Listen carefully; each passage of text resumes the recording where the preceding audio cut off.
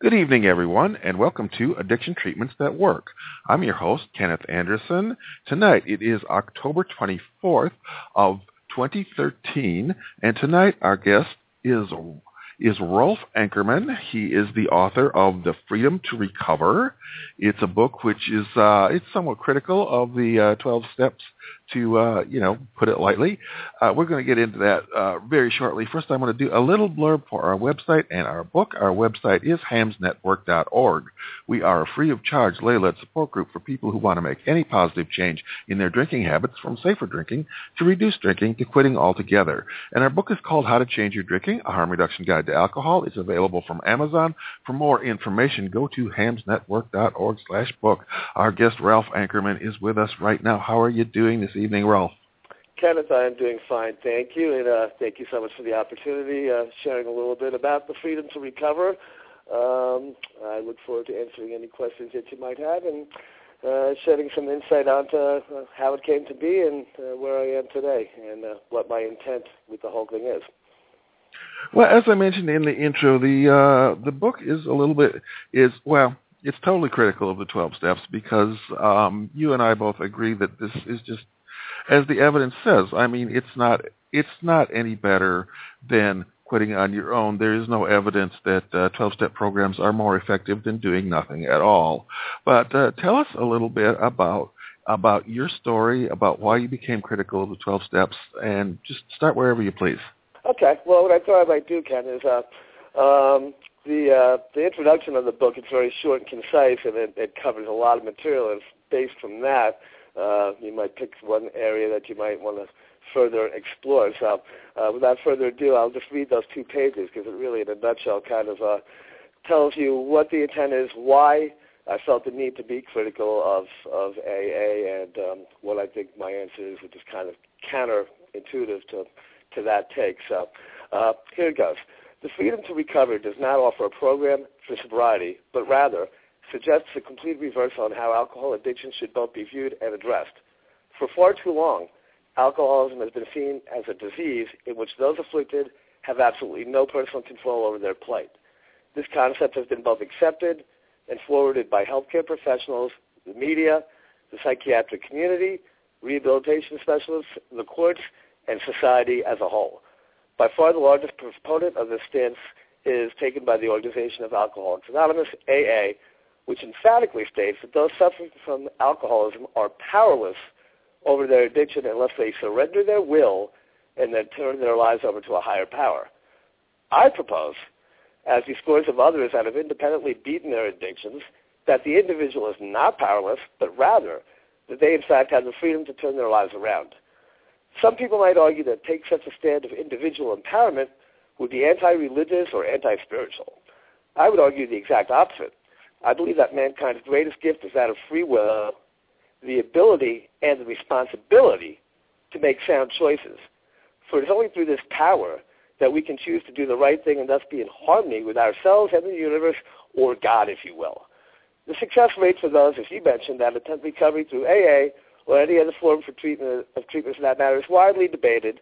Some people put that number at around 5%, while the professionals obviously claim a vastly higher competence level. And I just dropped the book, so hold on, bear with me for 1 second. Hold on. And whatever the actual number is, I believe that a new paradigm is long overdue. The book is divided into 2 parts. Being that Alcoholics Anonymous is most universally accepted as the answer for those suffering the effects of alcoholism, the first part takes a long and necessary hard look at AA's program of recovery and brings into question the very core of its philosophy, debatable logic, and religious leanings. AA's 2-part lie of powerlessness and surrender sends the wrong message. That message is that the best that one can hope for is to become a recovering alcoholic who maintains his or her sobriety through their religiously based 12-step program. Now, can you live a sober life as a member of AA? Well, yes, you can, but its program is merely a bandage in which its members survive one day at a time for eternity. The cost in terms of lost personal freedom and independence is quite simply too high.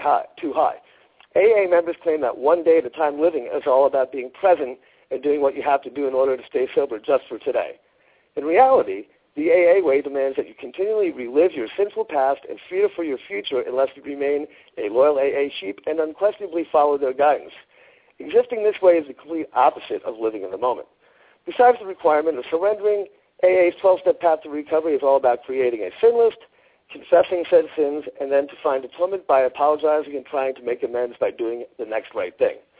That's all fine and dandy, but it has nothing to do with addiction and trying to overcome it.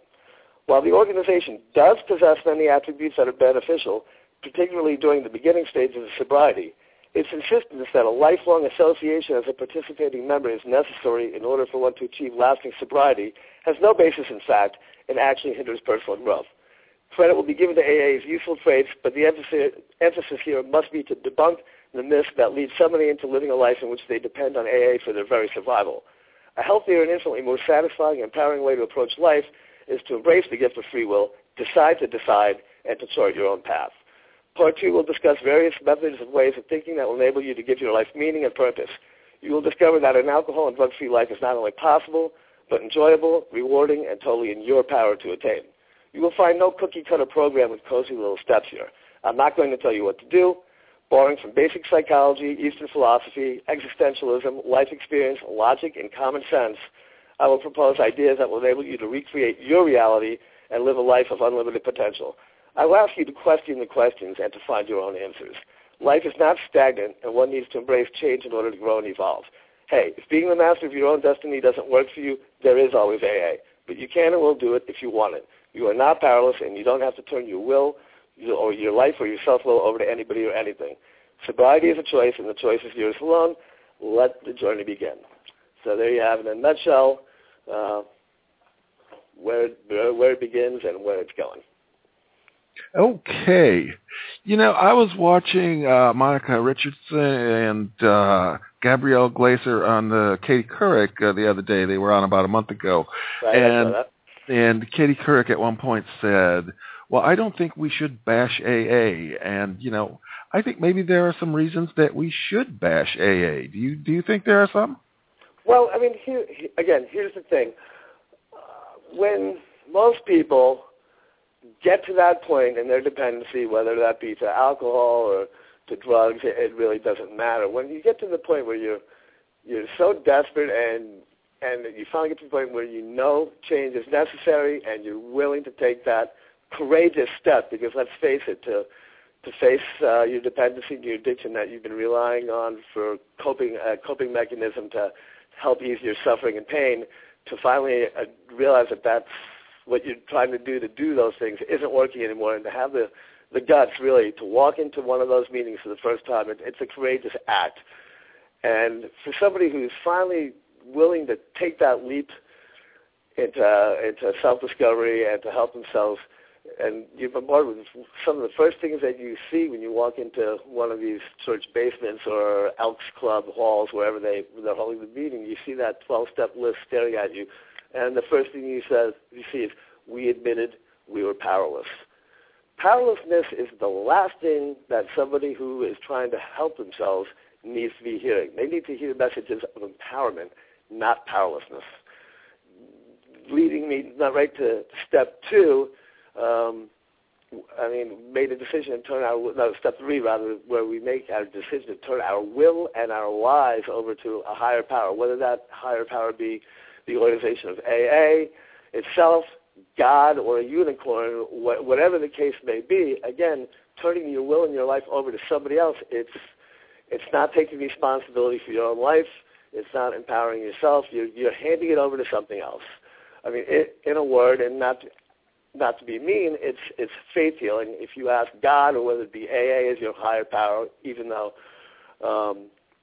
in step 3, whatever your higher power is to turn it to God, as if you read the rest of the steps, that's self-evident. Again, it's the wrong message of surrender. Giving it away, handing the problem to somebody else, let something else fix me, again, whether it be AA, God, or a doorknob. You're kind of passing the responsibility of fixing the problem and handing it off to somebody else, and that's the wrong way to go about doing it. You know, this whole thing about, anything can be your higher power, they always tell you that. But, I found out I found that really, that wasn't really true. I asked, can the Communist Party be my higher power? And, people were very upset with that idea. And, to me, it's like if you're going to turn your life and will over to an organization, the only organization that AA will accept is AA itself. AA wants to be your God, and it doesn't want the Communist Party to be your God. It doesn't want some group for social change. It doesn't want the Church of Scientology to be your God. If I'd said, that's the Church of Scientology is my higher power, I don't think that I would have, had much acceptance with that either. Well, yeah, no, of course not. And that's, you can debate what Bill Wilson's intent was way back in the day. There's scores of books written about the man. He was a troubled man. He had bouts of depression lasting over 10 years. He was a womanizer. So he was the original 13-stepper. He had his epiphany for the 12 steps while he was in a hospital, Towns Hospital, New York City, going through the DTs while he was on a belladonna, which is this hallucinatory herb, and God knows what other meds, when he had his vision of God in the wind, and he saw the light, et cetera, et cetera, et cetera.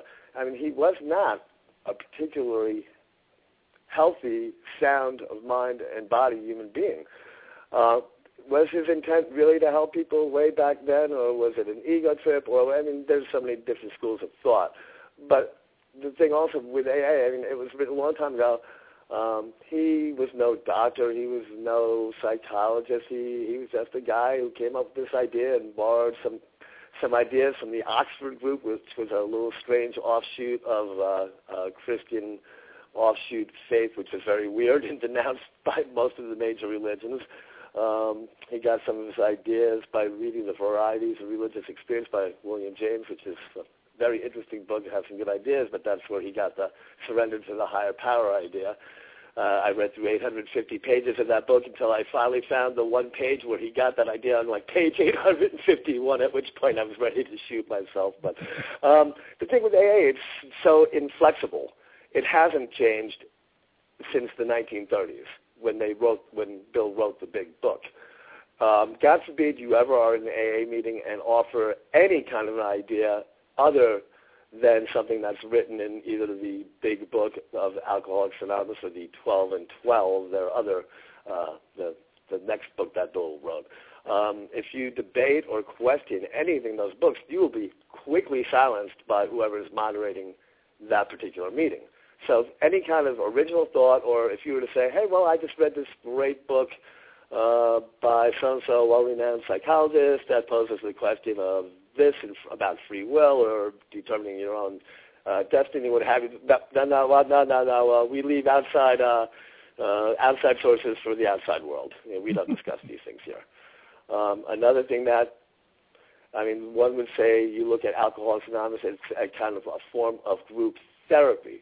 But is it really? Because if somebody voices an opinion, raises their hand and does their share, and then he says, okay, thank you very much for your opinion, John. Now, if I raise my hand and say, well, I just want to comment on something that John said, they can say, oh, no. That is crosstalk, and we can't have that. Isn't that the idea of group therapy, is to bounce ideas off one another, debate, conversation? There is no conversation. They're all just standalone monologues, and you're not allowed to question anything that anybody else says. You just have to sit there and nod, and if you do, and trust me, because I've experimented with this, if you start going off on something that's out of the book, if you will, or out of the AA norm, you will be quickly silenced. Thanks for your share, Rolf. We got lots of people that need to share tonight. Time to move it along. The last time I attended AA, I did so pretty much with the intention of just observing it. And I really was basically making notes, mental notes for the book. The Freedom to Recover was just an idea at that point, but it was something I thought that someday I might actually do. But I kind of went back. It was twofold purpose. Unfortunately, my children still believe that AA was the only way. All society does. Who can blame them? And I promised them that I would attend for a year and what have you, blah, blah, blah, because they just truly believed that it was the only way. And it was almost detrimental to the point. The first time I was exposed to Alcoholics Anonymous was probably a little over 10 years ago. It was the direct result of my one and only driving while intoxicated conviction. I mean, God knows I could have been pulled over and arrested for that. I don't even want to begin to count how many times. But the point being, I was court-ordered to attend AA. And again, for me personally, and I'm grateful for this to a point, the first time I walked in there and I did see those declarations of powerlessness and surrender, something on, call it an intuitive level, said, this is wrong. And I never did embrace it. I tried to fit the round peg, the square in the round hole, or vice versa. I really tried for the sake of my children, for the sake of my marriage. I tried to make it work. I got a sponsor. I did the steps, but I just never bought in. However, I forced myself to endure and keep going because I wanted peace and harmony in my family, and also, for lack of another reason, I really didn't know of any other alternatives. And there were times I thought, what is wrong? There must be something wrong with me that I don't get this. Because everybody, my family, the TV, my psychiatrist who I was forced to see when I had my conviction, and those that I actually went on my own because I was trying to figure out some answers, they all say all paths lead to AA.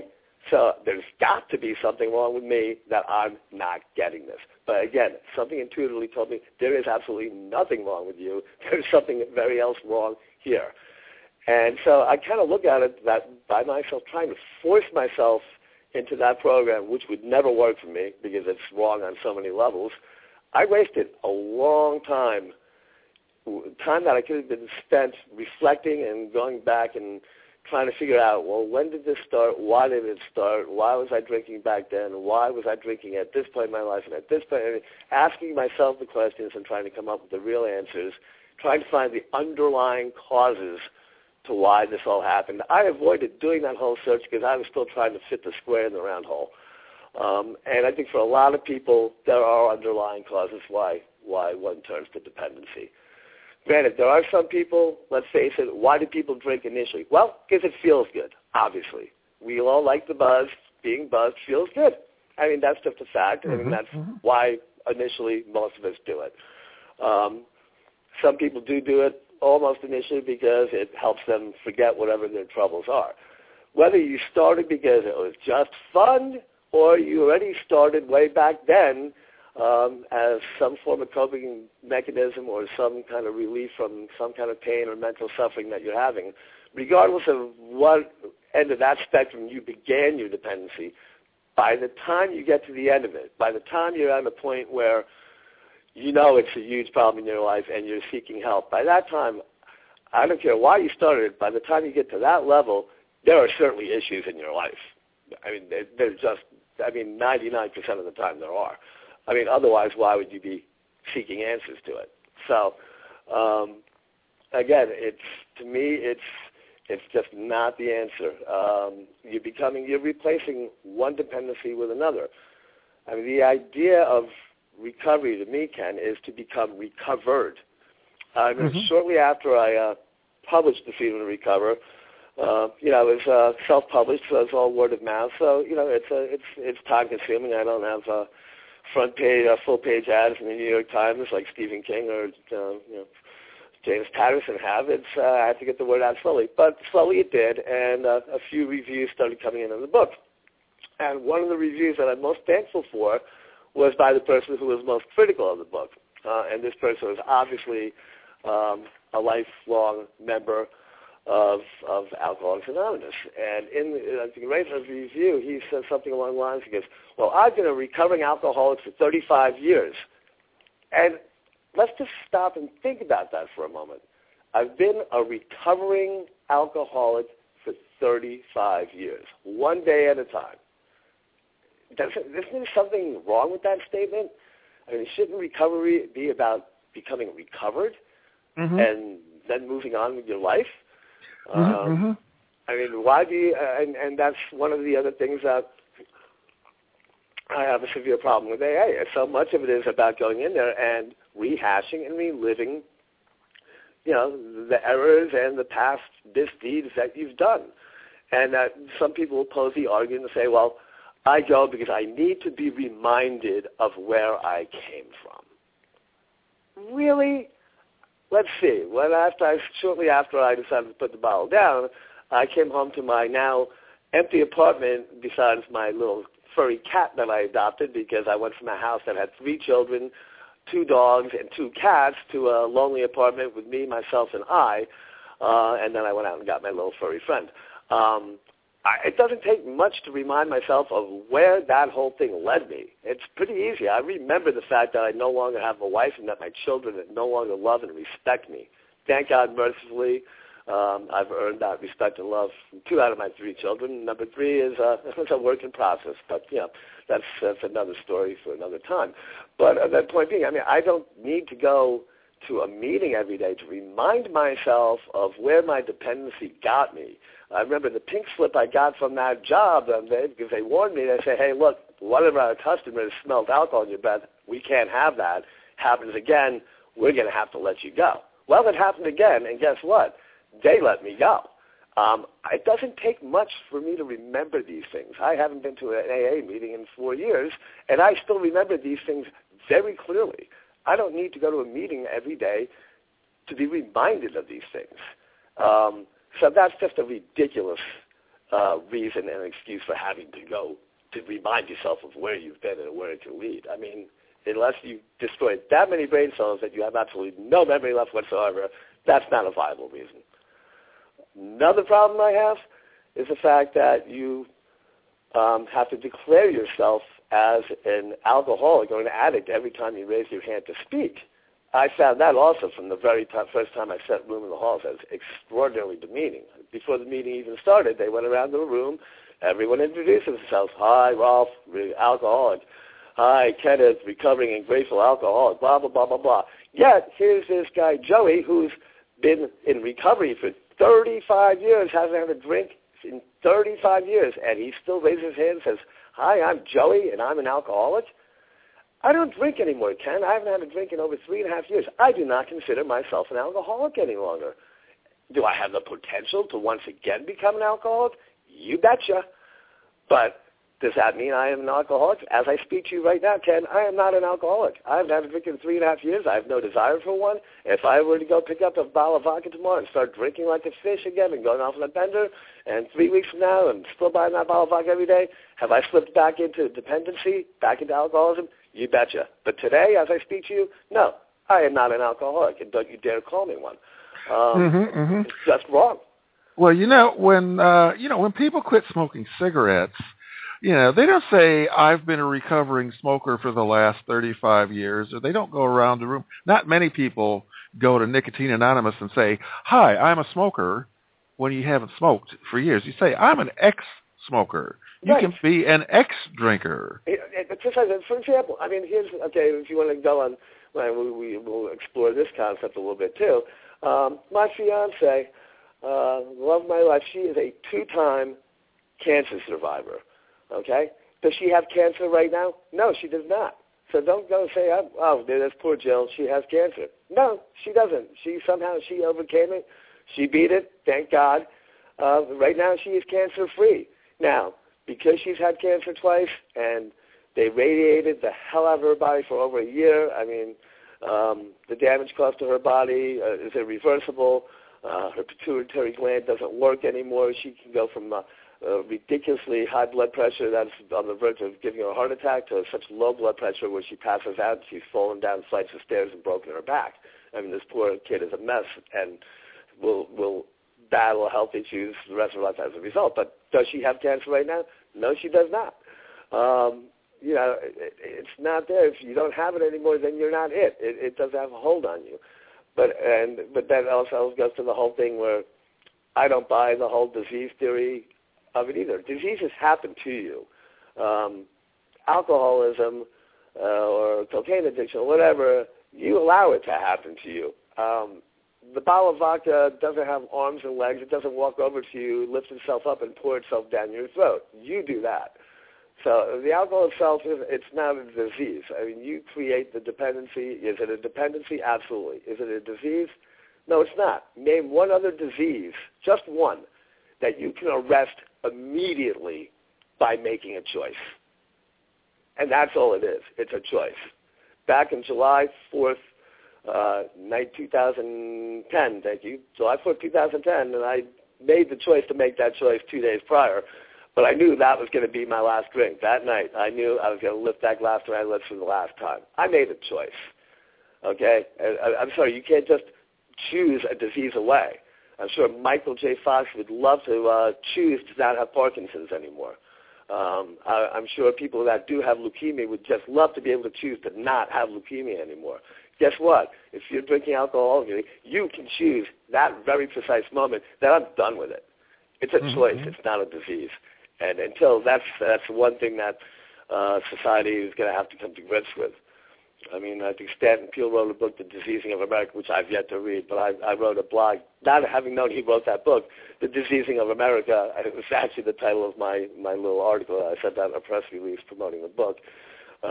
Maybe I heard of it subliminally. But anyway, the point being, so many things in today's society we blame on, it's an addiction, it's a disease, I'm helpless over it. It's, people blame so many things. Well, he couldn't help raping that girl. He's a sex addict. I mean, you can blame almost any bad, poor behavior in this day and age on some kind of addiction when it really comes down to making bad choices. The weird thing about the whole disease model, the whole thing, is this hijacked brain thing and it's the whole powerless thing. It's the whole thing that it is impossible for you to change your behavior, which is not true. It is work. It takes effort to change your behavior.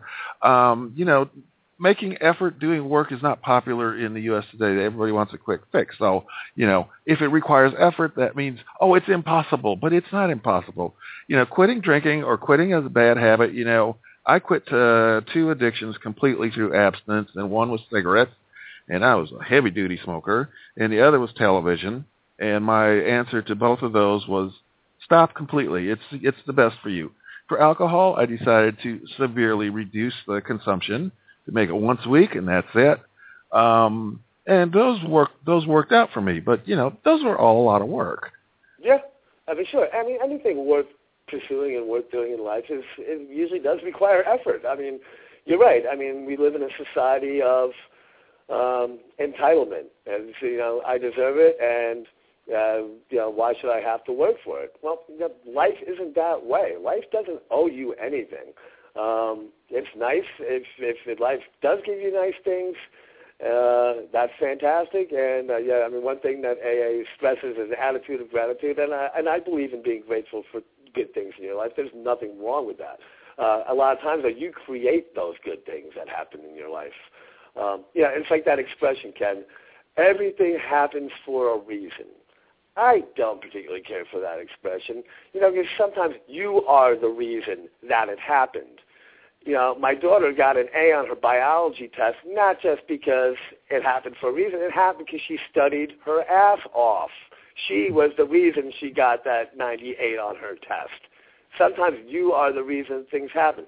Do things just happen in life? Sure.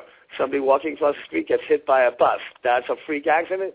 It happens. Sometimes things just happen. I mean, the reason was because the bus was going down that lane and you walked out in the middle of the street at that moment. So, that was the reason it happened.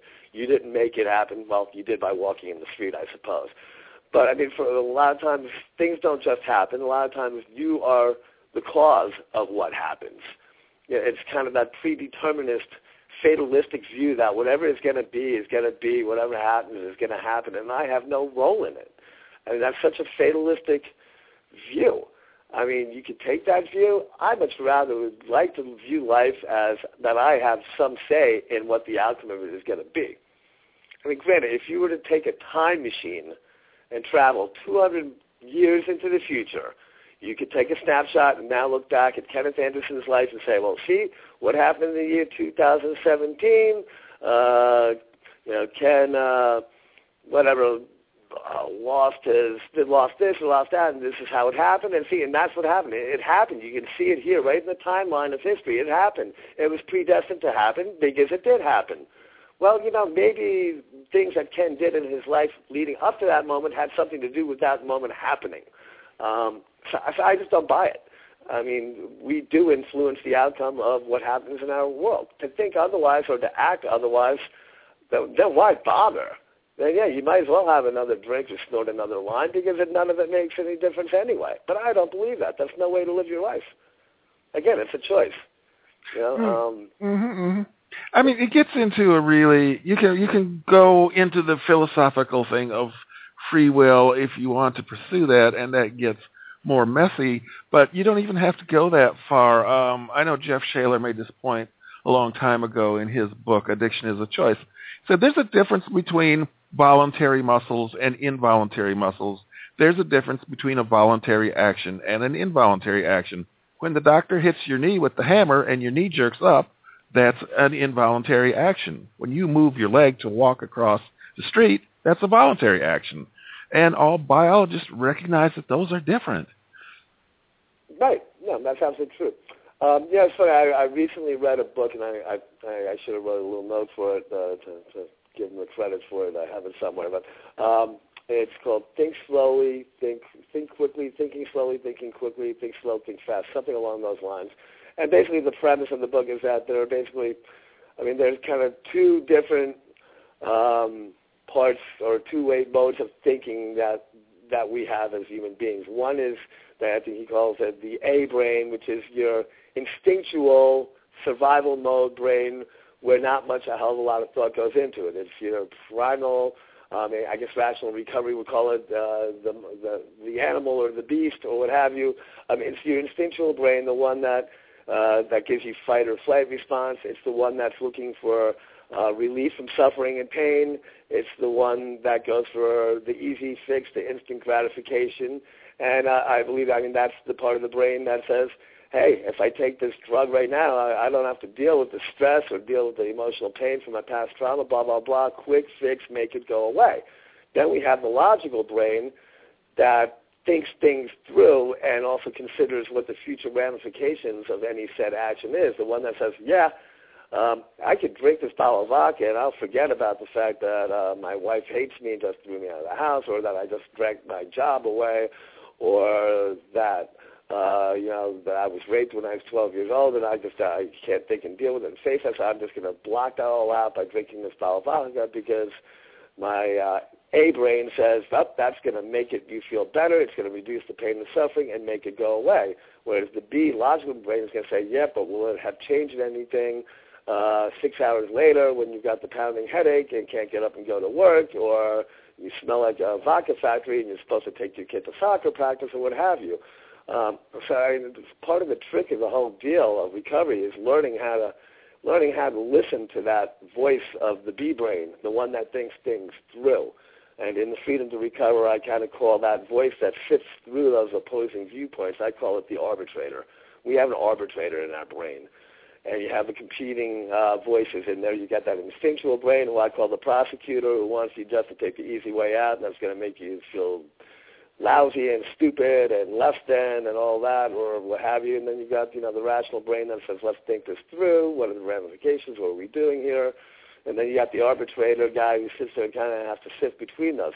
So, Bob, you have to empower that B guy so that A guy doesn't just override him on auto response, if you will. And that's where a lot of times when people grab for that drink or that line or that needle or whatever, it's autopilot. There's not much thought behind it. It's just boom, boom, that plunge is going to give you instant relief, instant karma.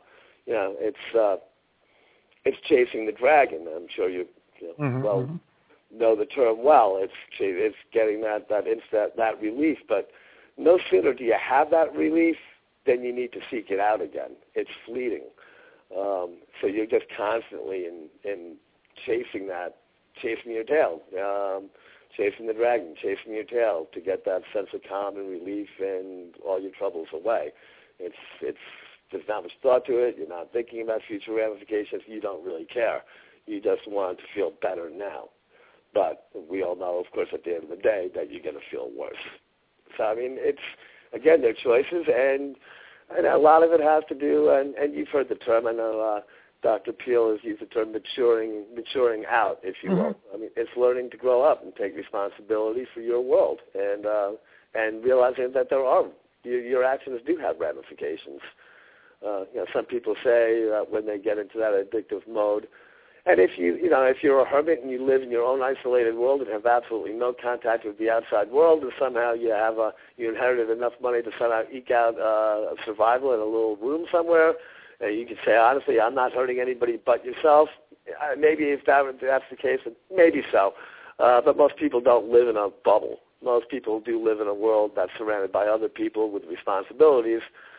And when you get to that point of addictive behavior, dependent behavior, I got news for you. You are hurting other people other than yourself. If for no other reason, you're certainly not living up to your potential as a human being and what you could possibly contribute to the world. I mean, if all you're doing is self-medicating to stop feeling pain when you have the potential to be, I don't know, a poet, a writer, a volunteer, a good husband, a good son, or whatever, a human being that's part of the living, breathing world, you are causing harm. Those people say cause no harm. Well, for the most part, chances are somewhere you're hurting somebody other than yourself.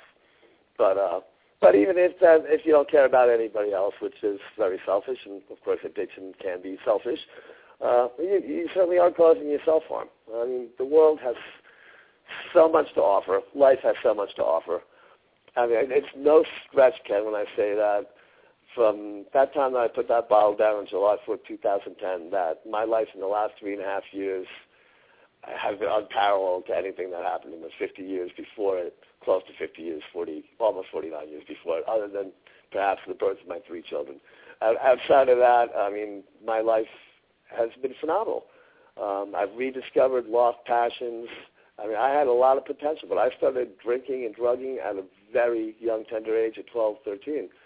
I was told I had extraordinary athletic talents, which I never pursued. I had musical abilities, which I never pursued. I mean, very quickly, it all became just a pursuit of catching the buzz and hanging out with the burnouts. And in the last 3 years, I've picked up my music again. I'm writing music. I'm 20 times the guitar player I was when I was 20 years old. I'm 5 times the tennis player I was when I was 20 years old. I mean, I've discovered new things I enjoy. When I first got sober, I live on the water. I live in the North Shore of Long Island, right outside New York.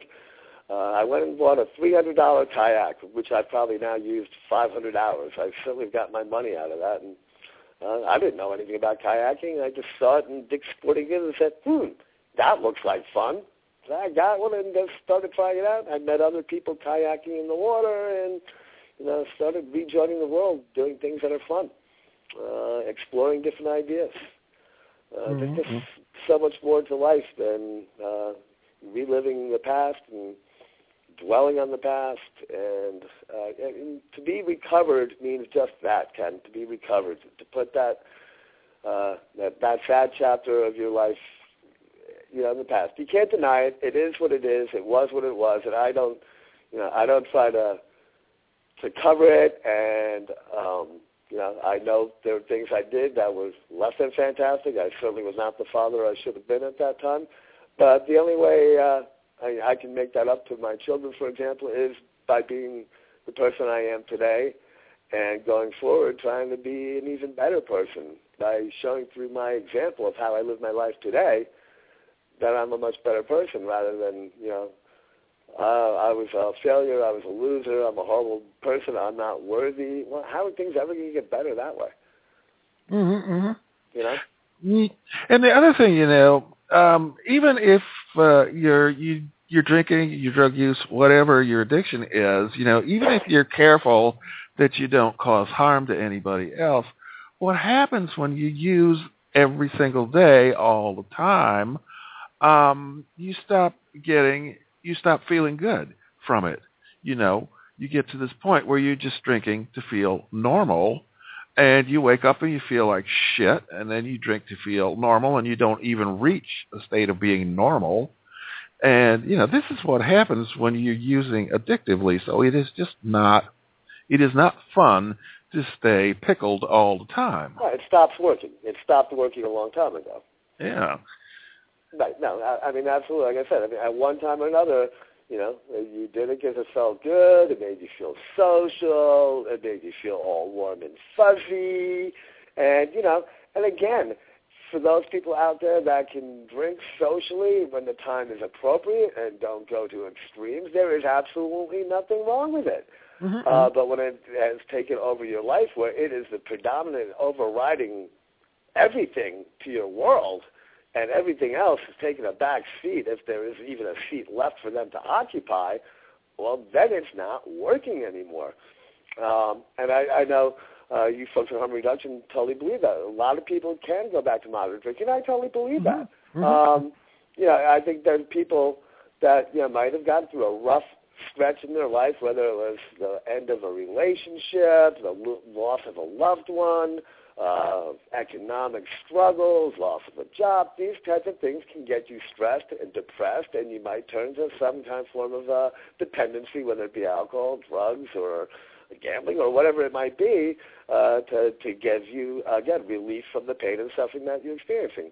Once those situations, if you will, straighten themselves out, let's say, for example, you were chronically unemployed, now you land a job, you're happy, you feel fulfilled, all of a sudden that stress-causing thing that was driving you towards a dependency is now lifted, then all of a sudden you no longer find yourself needing to be dependent on something, and all of a sudden it's not a crux, it's not something just to find oblivion. Now all of a sudden you know, hey, well, my life is good again, and I can have a social drink or two.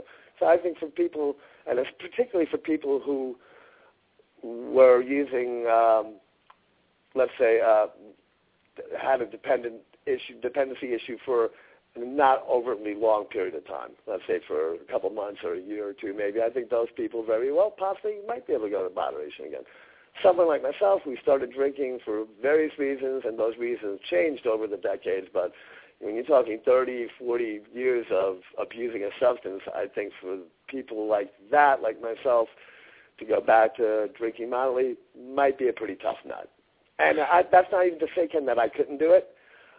But at this point, I enjoyed my life so much without it, even if there was only a 2% chance that if I were to, let's say, at the next holiday, decide to drink, have a few social drinks, just to test the waters, even if there's just a 2% chance that it would lead me back to where I was, the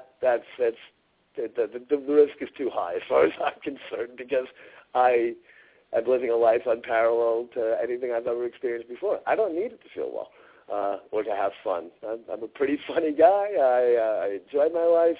I'm outgoing. So I don't feel the need for it. I think people who were dependent for really long stretches to a real extreme level, for them, moderation may not be such a good idea. But again, for a lot of people, I think it's completely doable.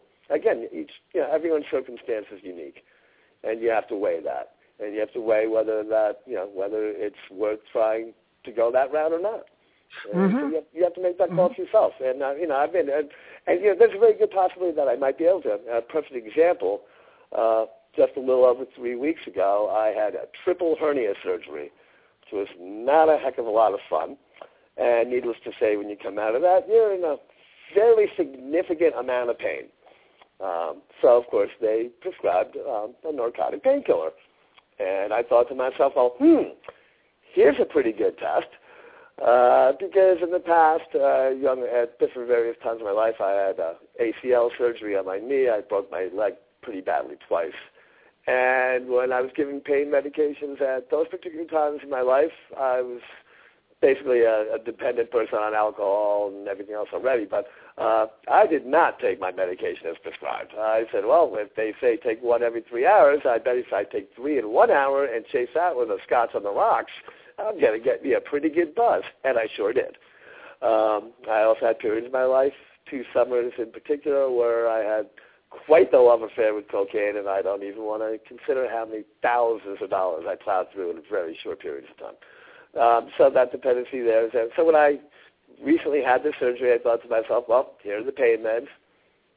Can I take these things as prescribed for the purpose for which they were intended? And the good news was that I was able to do just that. I took them for a week, went for my follow-up visit, then I was all out of them. And the first thing just about, my surgeon said, how's the pain? I said, hurts like hell. She said, do you need more pain meds? I looked at it and said, nah, I think I'm good. We'll do the Advil route. And it still hurts now. It's over 3 weeks. It still hurts quite a bit. But and I could have gotten more pain meds. I'm pretty sure I would take those prescribed, but I just didn't feel the need to. I'll suck it up a little bit. But so the fact of the matter was you do mature and you can alter how you approach things. Again, with alcohol, I think it was for such a long time. That for me, it's not a good idea. But the bottom line is that some people can. Like I said, now somebody in my situation, having just had the surgery, if they were, let's say, a heroin addict or a morphine addict or an OxyContin addict, the idea of then taking pain meds after surgery, I can see that as being a bit more daunting and something they might think twice about. But again, everyone's situation is unique, Ken. Mm-hmm. Well, our point of view at HAMS is always to talk to people about choosing the solution that is best for you as an individual. And, the research shows about half of people with alcohol dependence will choose abstinence as their best solution. Half the people that recover, and half the people that recover will choose cutting back. I mean, that's in the big NESARC study that they did, the National Epidemiological Survey of Alcohol-Related Conditions, to do the whole acronym. So we totally recognize that abstinence is going to be the best choice for a lot of people. And, we never say to people, you can't drink. I always thought that was a really bizarre statement. Of course you can. If you have $10 in your pockets, you can get a bottle of Rock Gut vodka, and you can, of course you can. Right. Do you want to? Is it your best solution? Right. Is it a good choice? Is it a good choice for you personally? Right. Exactly. Yeah. And a lot of people will say, no, I'm done with that. Some people might say, well, I like to get intoxicated safely once in a while. This is actually my solution. Once a week, get intoxicated safely, and then don't touch it for the other 6 days of the week. And, some other people say, I don't want to get intoxicated at all anymore. I want to, if I drink, do moderation and otherwise not drink. And, we recognize all those different possibilities are solutions. And, if somebody is getting drunk every day right now and they come to us and say, I decided I wanted to stop drinking and driving, but I'm not going to change my drinking, but I'm going to stop drinking and driving. And we'll say, well, that's a good idea because that is harm reduction. Right, absolutely it is. Sure.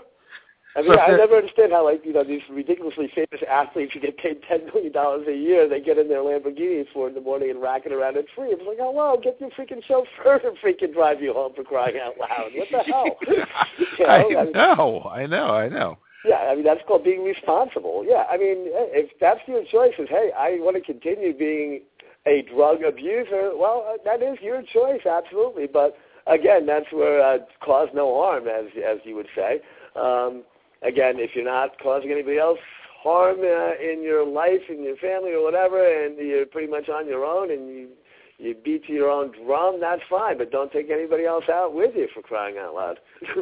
Yeah, if you're at that point where right now the only steps you can take is to be safer, to use clean needles, or to, call a taxi, not drive anymore when you're wasted, well, those are all good steps. And if that's where you're at right now, those are good things to do. Absolutely. Yeah. No, again, and it really comes to, again, it's, and everything in life, as we both agree, everything in life is all about making choices. I love the song from Rush, Free Will. It's like, if you decide not to decide, you still have made a choice. You can't avoid it. You're making choices and charting your path at every given moment. You can deny it all you want, but even by choosing to do nothing, you're choosing to do nothing. It's still a choice. So understand you can't run away from that reality. So at least be a big boy, be a grown up, and realize that your choices have implications and that they do matter, and that there are results that are a result of the choices that you make. And you're not this helpless, poor little old me. It happened to me. Again, like I said, cancer happens to people. Addiction you allow to happen to yourself. And I'm not saying it's not understandable. People go through, like I said, hard times, rough life, trauma, abuse, and all these things are valid reasons why somebody would fall into a dependency. I get it. There were very good reasons why I started way back when I did, which we don't have the time for here. But I went back and I analyzed the who's, whys, what's, where's, and when's, and how's. But that did not take away my responsibility for having made the decisions on how I dealt with those issues. At the end of the day, I chose the path that I chose. And finally, I chose the path on which I am now. It was a decision back then. It was a decision 10 years into it. It was a decision 25 years into it. And 3.5 years ago, the decision to stop the insanity and the madness was also a decision then. Everything, and along the way, you make decisions all the time. So, I mean, yeah, why people become dependent, it's, again, there are all kinds of different reasons for it. But, I mean, you really have to analyze it. Things don't just happen to you. Things happen, sure. Again, everything happens for a reason. Again, a lot of times you are the reason. Yep, and then bad, unfortunate things do just happen to us. But then you have to analyze, what can I do about it? What are my choices? Choice A, like you said, medicate and just blotto out life and hide from it, or you have to face the pain to get through it and learn how to move on. And it's not an easy process. It's hard. I mean, like, for example, the folks, and I talk to people who have been in AA for like 20 years or 25 years, and they finally understand that what it is for what it is, and now they want to leave. It's hard to leave because it's become their entire life. All their friends are in recovery. I'm like, you ask them, did you have any friends that are not in recovery? And for the most part, the answer is no. And that's sad. I mean, it has become their whole world. So that to make a decision at that point, it's kind of a change of subject here, back to the AA thing, but to make the decision to rejoin the world, as a recovered person, it's hard when your whole world has been recovery for X, Y, Z amount of years, trying to make new friends. When 4 nights a week you go sit at the meetings, and it's not only your philosophy, it's your social life, it's your everything. But I mean, honestly, to me, isn't there more to life than listening to people's stories of the horrible things that they did back then, and and declaring yourself as an alcoholic when you haven't had a drink for 20 years, and just doing this day in and day out again, repeat and repeat. I don't know, to me, it's not very fulfilling. It's not very authentic. It's not a hell of a lot of fun. I think a lot of people, the reason that they go to AA is because they want something outside themselves to fix them. They do not want to make the effort to change themselves. And they say, oh, I can go to AA and it will fix me, and I don't have to make an effort. And they don't realize that they are jumping into a lifetime of effort. They're going to have to be going to meetings, like every day for the rest of their goddamn life. It's more work to go to AA than it is to be a drunk. And it's another dependency, because again, you have to go. If you go, jails, institutions, and death await you if you ever leave. You are guilted into going, and if you don't go, you're screwed. And again, step 2, came to believe that a power greater than ourselves would return us to sanity. So first, you're calling me insane, and you're saying that it's got to be something outside of myself that's going to fix me, as opposed to fix yourself. Again, like I said, the first 3 steps are just, so wrong. We are powerless. We admit we're powerless. No, you're not powerless. You just have to make a decision. I decide. I'm done here. Stop already. No, step 1, wrong. Yeah, do you have to admit to yourself that it has become a problem that you need to address? Sure, but are you powerless to do that? No. Again, came to, came to conclude that a power greater than ourselves is necessary to return us back to sanity. No, the power is within yourself. Made a decision to turn our will and our lives over to somebody or something else to fix me. Again, it's taking the responsibility and everything else, taking it away from yourself and handing it in somebody else's lap. And the best that, unfortunately, that AA can do, like I said in the floor of the book, can you live sober in AA? Yeah, sure you can. One day at a time for eternity. It's a Band-Aid. I mean, that's all it is. It's a Band-Aid, and you have to put it on every day. The wound never heals.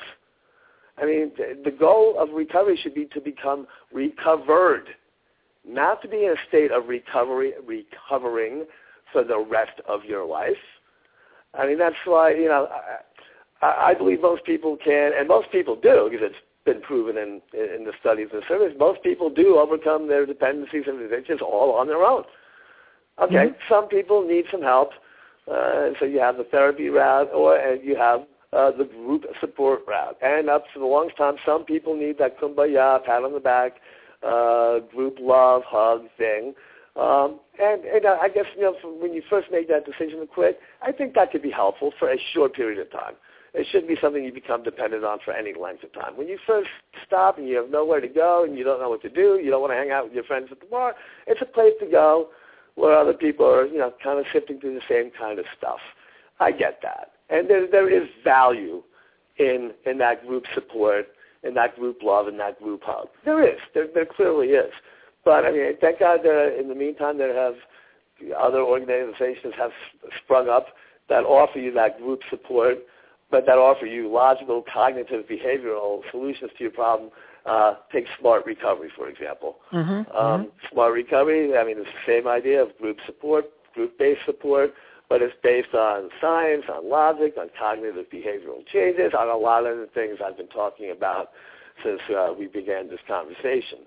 Unfortunately, Smart is still relatively small, and to a lot of people say, well, there are no Smart meetings where I live. And that's true. But they do have an online presence. They have meetings online that you can go. Is it the same as in person? Maybe not. But, there are other options out there. And in this day and age, with support groups online everywhere, you don't have to sit and wallow in your misery by yourself. There are places to reach out. And I say again, they're based on, on logic, common sense, growing. And one thing that I like about the Smart organization is they clearly state in their handbook, for example, that using is a choice. And they also write in one of their first pages declare that a lifelong association is not necessary. You get well, you move on if you so choose. If you like it, you hang out, whatever. But it's certainly, if you leave because you got well, not you're going to end up dead. I mean, it's time for a new paradigm. It's time for a new view on it. Recovering for eternity is not recovery. Recovery is recovery. You're recovered. Half tense. Yeah. I also like Smart, and in fact, quite a number of people that come through HAMS, I'd say about a quarter, eventually they opt to quit completely. And I say, you can continue to be associated with HAMS, but if you want some additional abstinence-based support, you probably find Smart very compatible because we use the same type of cognitive behavioral principles that they do. And so a lot of people, they decide to quit drinking completely. They still hang out at HAMS.